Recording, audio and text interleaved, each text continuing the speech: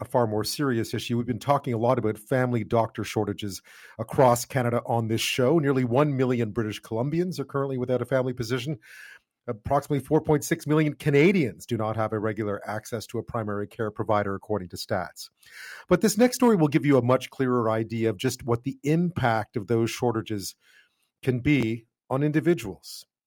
A woman in the Victoria area took an ad out in a local paper over the weekend with a simple title, Wanted BC licensed medical professional for subscription renewal. Urgent, please. It goes on to explain the circumstances surrounding the plea, a familiar one now. A couple's family doctor had retired back over Christmas. They simply had no luck trying to find someone to fill that void and to fill her 82-year-old husband's prescriptions. Janet Mort says she was reluctant to go public but had nowhere else to turn. Husband Michael is dealing with a variety of medical conditions, including recovering from recent brain surgery. Now, BC Premier John Horgan, who recently chaired a gathering of provincial and territorial leaders asking for more healthcare funding from Ottawa, was asked about the ad today and the reasons behind it. His answer, a bit flippant. He says he's considering using the same approach as the couple to pressure the federal government to increase healthcare funding to provinces. Maybe I'll take out an ad in the paper. I don't know. I suspect we're going to do that anyway. But I've been pretty candid with the federal government about this, as have my colleagues. Again, this isn't a question of partisanship. It's not a question of a region. It's the whole country. It's not clear that more funding would actually solve this, is actually the only problem here, but still. So what happened in the couple's search for a doctor? And what does the woman, who happens to be an Order of BC recipient, who placed the ad, make of the Premier's comments today? Janet Mort joins me now from the Victoria area. Janet, thank you so much for your time tonight. Hi, I'm happy to be with you. It's Ben, right? It is, yes. I know you've been doing a lot of interviews. Happy to be with you, and I'm a great fan of dill pickles in any form, so I'm going to hang on and listen to this story after. Well, I wasn't going to ask you that, but I'm glad you brought it up because I'm curious to know what that dill pickle pizza will taste like. I've never actually tasted it myself, so I'll try one if you send me one. Absolutely. We'll try and figure out how to get you one a little later in the show. You know, this is such a familiar story. We've been doing stories about family doctor shortages, primary care physician shortages for a while now. But how long had you been seeing your previous family doctor? Because it's such a familiar story. Suddenly they retire and you've got nowhere to go. Michael, the only comment I make about your introduction is the brain surgery was not so recent. Michael had brain surgery about 12 years ago. Okay. But it has left him with numerous deficits in his health. He's clinically deaf from the surgery. A number of other conditions have developed, falling, losing balance. So I have Michael sitting here with me, by the way. I have been Michael's caregiver since that brain surgery. He had to quit work. He was a special school counselor at the time. And so I take very seriously my responsibility for looking after Michael's health and making sure he's well cared for. And I did find a marvelous Dr. Cox who specialized in geriatric and challenging medical conditions. And Michael was with him for, I'm taking a guess now, but I would say 8 to 10 years. And he was excellent. He could see problems coming before they happened.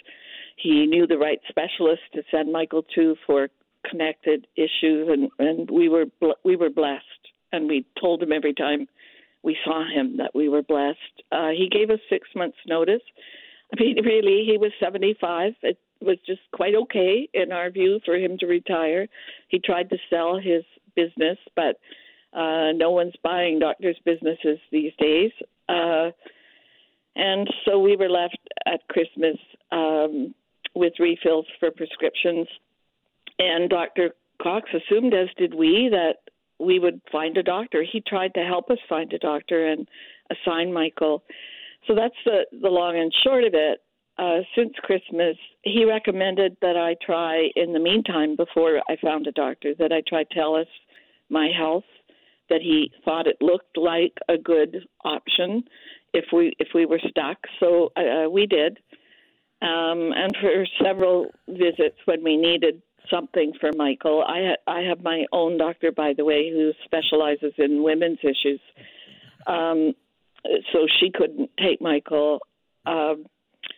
We were quite satisfied with what we got with TELUS Health, but Michael's health started to deteriorate and new symptoms started to develop. We've been married 51 years. We have a wonderful partnership and a beautiful home, and we're happy. But I have become very frightened in the last 4 or 5 months that we could be dealing with prostate cancer, and I needed somebody to take that on and help us find out if there definitely is a prostate issue, which is common in elderly men. But if there's cancer involved, it needs to be dealt with quickly. So I needed a doctor for that. And then I got a double blow last Wednesday. First of all, our pharmacy called to say that Dr. Cox's prescriptions had run out. 9 medications were involved related to anti-seizure drugs that's connected with the previous brain surgery, drugs that help him from keeping from falling. He had to have a pacemaker put in 2 years ago because he was falling. He broke his hip when he fell. So we live with a lot of caution and a lot of happiness. But no doctor. No doctor and no prescriptions. So I thought, okay, I'll call TELUS Health. And we need, obviously, to see a urologist. I called TELUS Health again, and much to my astonishment, they said that they, too, were having problems finding physicians, and they had no appointments available in the foreseeable future, which extended right through to October. So that was a double blow.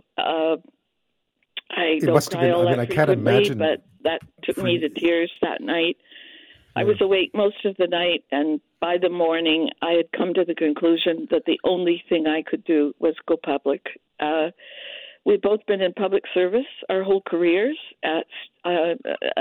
Me at a senior level, actually worked in government for 4 years as a superintendent of education.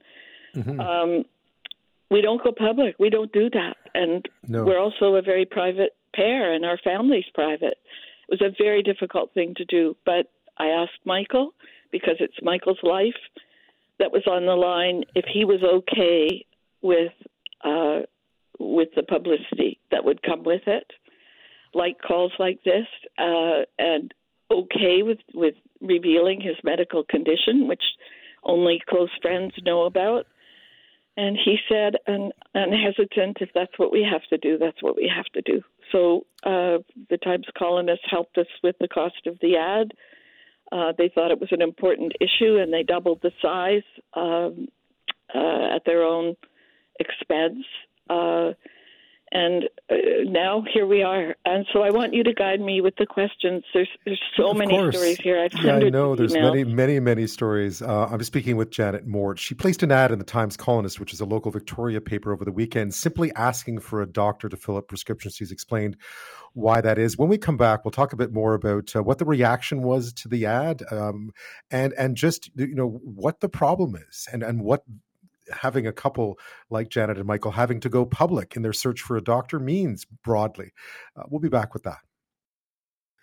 Our guest is Janet Mort, who retired in 2007 after a 35-year career as a teacher, principal, and superintendent of schools here on Vancouver Island. We're speaking about an ad that she placed in the local Victoria Times Colonist over the weekend, simply asking for someone to help her and her husband out. They needed a doctor to fill prescriptions and simply had nowhere else to turn. It's a story that we know a lot about anecdotally, but we don't hear personal stories like this one very often. It was a difficult decision for Janet and Michael to go public as well with their search for a doctor. Were you surprised by the reaction to the ad, Janet? I mean, people are talking about this. I'm very surprised. I think I've counted this as my 29th media conversation, some here in our home and some on air, some from across the country. This isn't a situation that belongs only to BC, as I'm sure you're well aware. This system is broken.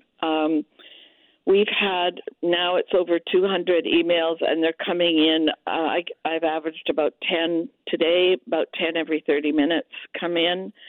I'm heartbroken by what I'm hearing. I had no idea, and I really wonder how many people do have an idea of how bad it is out there. We've had probably 20 doctors in the emails, all of them wishing they could help us, some offering to do Zoom meetings, some offering to be temporary doctors from if we could get to the Lower Mainland. Everyone expressing compassion. The saddest ones are people who don't have the voice that I have. I've been in the system a long time. I was a superintendent in the local school district as well as in government. I'm well known in this region. People have reached out with their very deeply personal stories and asking me for help, asking me if I get more doctors than I need, could I share with them who contacts me? Can I help them? I have not been able to find anybody who has found a new doctor in the last couple of years. No, I know. There's nothing. No. People who are sending me tips, lovely people. I got a tip today from a woman in Nanaimo who told me how she goes at 7:30 in the morning to the medical clinic to hoping to be the first in the lineup. But if at the 9 o'clock opening, but if the lineup is too long, she moves to the afternoon lineup and starts the afternoon lineup so that she can get in the afternoon for a prescription. These are tips on how to survive. That's what they are.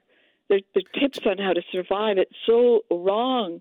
An 85-year-old woman who contacted me and said, my husband just died and he managed everything in our home and I don't have a doctor and I don't know what to do. Can you tell me what to do?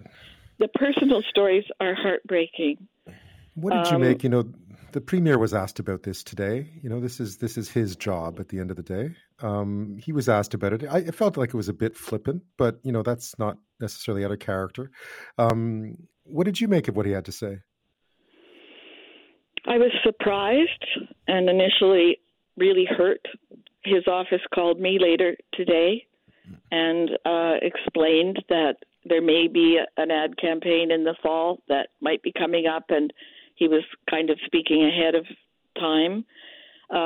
I've been on a microphone myself many times, and we make mistakes, and I think that was a mistake. I've seen people saying on the internet since, this is not a joke, this is not funny, and but there doesn't seem to be. There's no easy solutions here. You've perfectly described with the emails that you've gotten, your own situation, given your background. Just how difficult this whole system has become to navigate for everybody now. I really want, and I'm going to say it quickly so we can fit it in. I think this. I was part of the Sullivan Royal Commission in 1989. In fact, that's when government hired me to help implement the 89 recommendations they made about education. Education was a disaster and in the dark ages, and that's why they established a Royal Commission, which means for our listeners that it is arm's length from government. For 2 years, a group of about 14, a team of about 14 traveled every community in the province to ask, what's wrong with education in your area? What's your opinion? It resulted in, after 2 years of investigation, 89 recommendations to government. And I was responsible for implementing the recommendations for the K-3 program with all of the ministry staff and a team that came in from the province. We need a health Royal Commission. That is as far as I'm concerned, it's the only route to go. It's arm's length from government. It takes the blame out of it. It takes it out of politics. It puts real people on the ground in the province talking to each other and to people who are highly trusted at the provincial level, non-governmental people. This isn't about blame. This is about fixing the system. And I think we have to start over. And that's what we did with it took us 4 years, and all the K-3 classrooms in the province were using research-based practices that had been also studied in other countries. This is what we need. We've got to start over.